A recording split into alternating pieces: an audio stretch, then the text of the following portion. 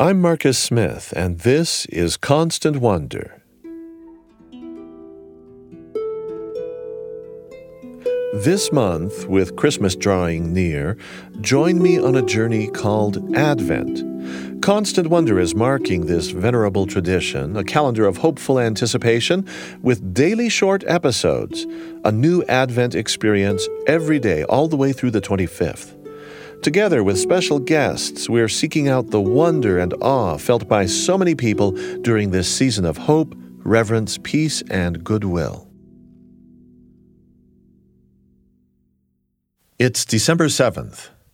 We began our Advent observance with an appeal from nature writer Gail Boss for more quiet reflection during these dark weeks before that juncture later in the month when the light finally begins to return. Humans don't hibernate in this darkness, but we do hunker down. And to hunker down, you need a place to lay your head.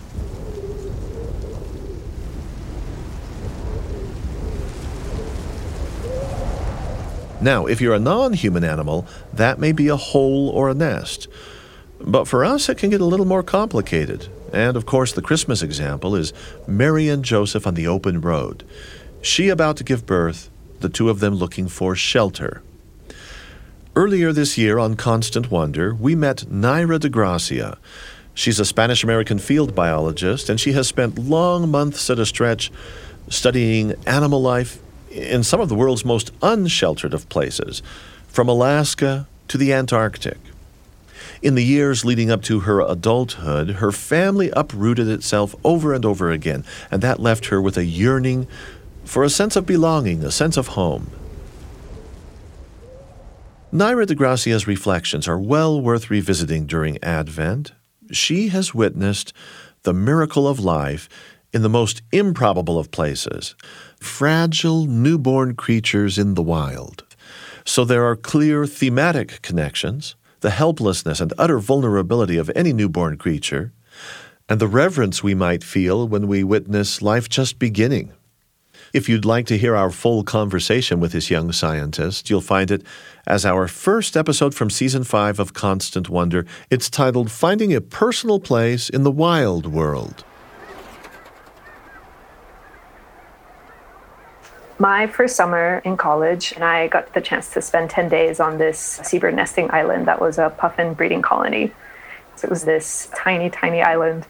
It was all very quaint, and I didn't have a smartphone at the time or anything, so it was no contact with the world, which enhanced the experience and made everything feel more vivid and even more magical. This tiny island she's speaking of, off the coast of Maine, was really more of a rock, and her job there was to study those impossibly cute puffins. But her most personally transformative experience while there was with a newly hatched tern chick. There are a bunch of these nests with little eggs, and we would go in there, and if an egg had just hatched, we would weigh the chick, this tiny, tiny chick that had just emerged from its egg. And these chicks are like smaller than the palm of your hand. They're slightly bigger than a quail egg, and they're all curled up, and they just seem so fragile, and I could feel its heartbeat. Its skin is so thin, and you can see some of its organs through its skin, and it's still slightly wet. It's just emerged from its fetal state.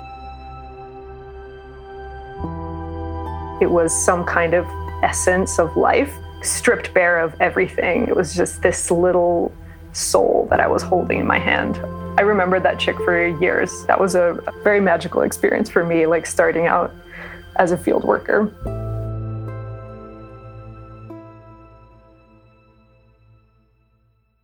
For Naira de Gracia, a few high points in her early career came as she was working in the field in Antarctica, studying colonies of penguins, skuas, and seals. Again, she was mesmerized, as anyone might be, at the miracle of the first few moments of new life.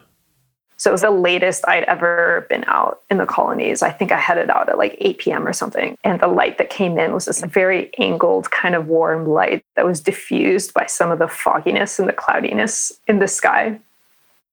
And it was right around hatch. And I remember going up to these colonies to do my rounds and hearing the first little faint peeping of what I knew, because I had heard every single sound in that colony for 2 months, at least by then, I knew that it was different. And I knew that it was a chick because it was a little high pitched and I could tell where it was coming from. And I saw this little shell right at the base of the nest. And I just remember feeling this wave of just like, wow, life just continues really. And it's just such a privilege to witness the renewal of life of these really amazing remote species and literally being there when something is being birthed from its primordial shell. The first chick that I heard or was aware of coming out into the world, it was pretty cool. Nye was there in Antarctica, assigned primarily to the penguin team. But when time came to deal with seals, it was all hands on deck.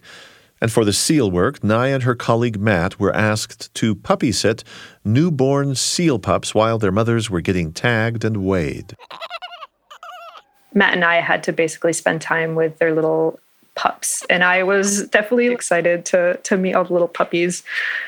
But when you're in the moment, you're not really thinking about all your expectations because it is so pure. These little squirmy puppies that had just emerged to the world maybe 7 hours before, and they don't know anything. They know the call of their mother. They have the instinct to suckle, but they don't know what the world is. They don't even know what their own flippers are. They were always slapping themselves with their flippers and flopping around.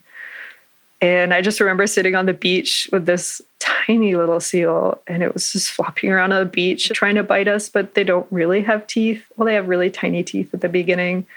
And then it just wore itself out and put its little head on my thigh and just passed out and was just sleeping there. And it was so warm. And I took a little sniff and it kind of smelled a little musky and a little salty. I always find that the sense of wonder strikes me when you're working with really young animals that don't know to fear you yet, don't know what the universe is yet. And the fact that she just fell asleep on me made me feel like I had existed in this world for her to have a pillow. Yeah, it was a really sweet moment. A loud and generally unrelenting wind would blow all day and all night. But sometimes the wind would disappear altogether. A fog would descend. The sunlight would diffuse, and Naira de Gracia would experience a strange combination, a sense of otherworldliness combined with a sense of complete belonging. And on this one evening, I decided to climb this little rocky spire that was nearby main camp right in front of it. And I'd never been up there before. And so I'd finished all my rounds. I was about to head back. I dropped my pack.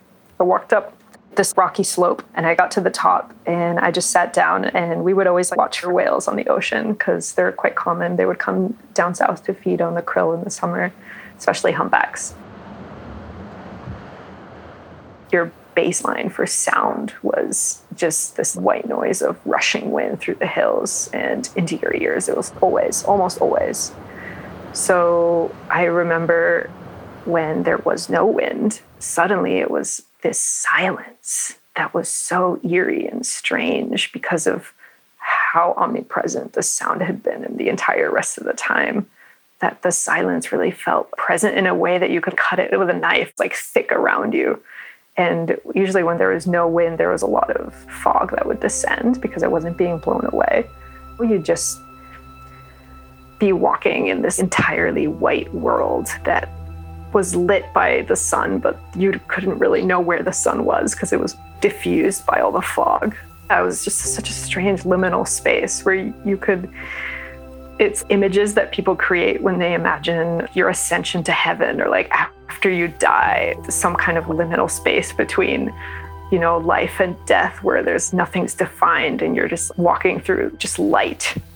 The fog was quite low at the time, and it had just enclosed my field of vision to like 200 meters out into the ocean and to the hills. And it felt very close, and like we were all just huddling under this mantle of the cloud. And there was an iceberg out in the water. There were some chin straps on it, a couple of adeles on it. And I had already felt such a familiarity with their forms and their movements that I saw them and I recognized the species and everything, and I knew what they were up to on the iceberg, and there was a whale nearby and there were some gulls circling overhead. And I just remember feeling enclosed or embraced by the universe vis-a-vis this cloud and the ocean and this rock that I was sitting on, and that feeling of intimacy and with place that I feel I've been chasing forever.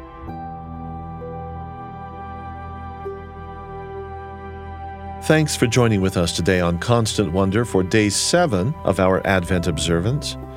Our guest was Naira de Gracia. She's author of The Last Cold Place, a field season studying penguins. Eric Schultzke was producer for this episode with help from Audrey Hughes and Lydia McElroy, sound designed by James Call. You can hear the entire conversation with Naira de Gracia wherever you get your podcasts. Just look for Season 5, Episode 1 of Constant Wonder. It's titled Finding a Personal Place in the Wild World. And if you'd like to go back and hear any of the earlier installments of this Advent series, you can find those at byuradio.org, Apple, Spotify, or wherever you get your podcasts. Join with us tomorrow for a conversation with Ed Simon, who has delved deeply into the cultural, religious, and aesthetic place of angels. It's a topic that cycles through our lives, I would say in a rather conspicuous way, during the season of Advent and Christmas. But then they keep on saying, be not afraid, because people are afraid when they see angels. For sure, you wouldn't say fear not if there wasn't a reason to fear, right? My only fear at the moment is that some people might miss out on hearing Ed Simon. I'm Marcus Smith. Constant Wonder is a production of BYU Radio.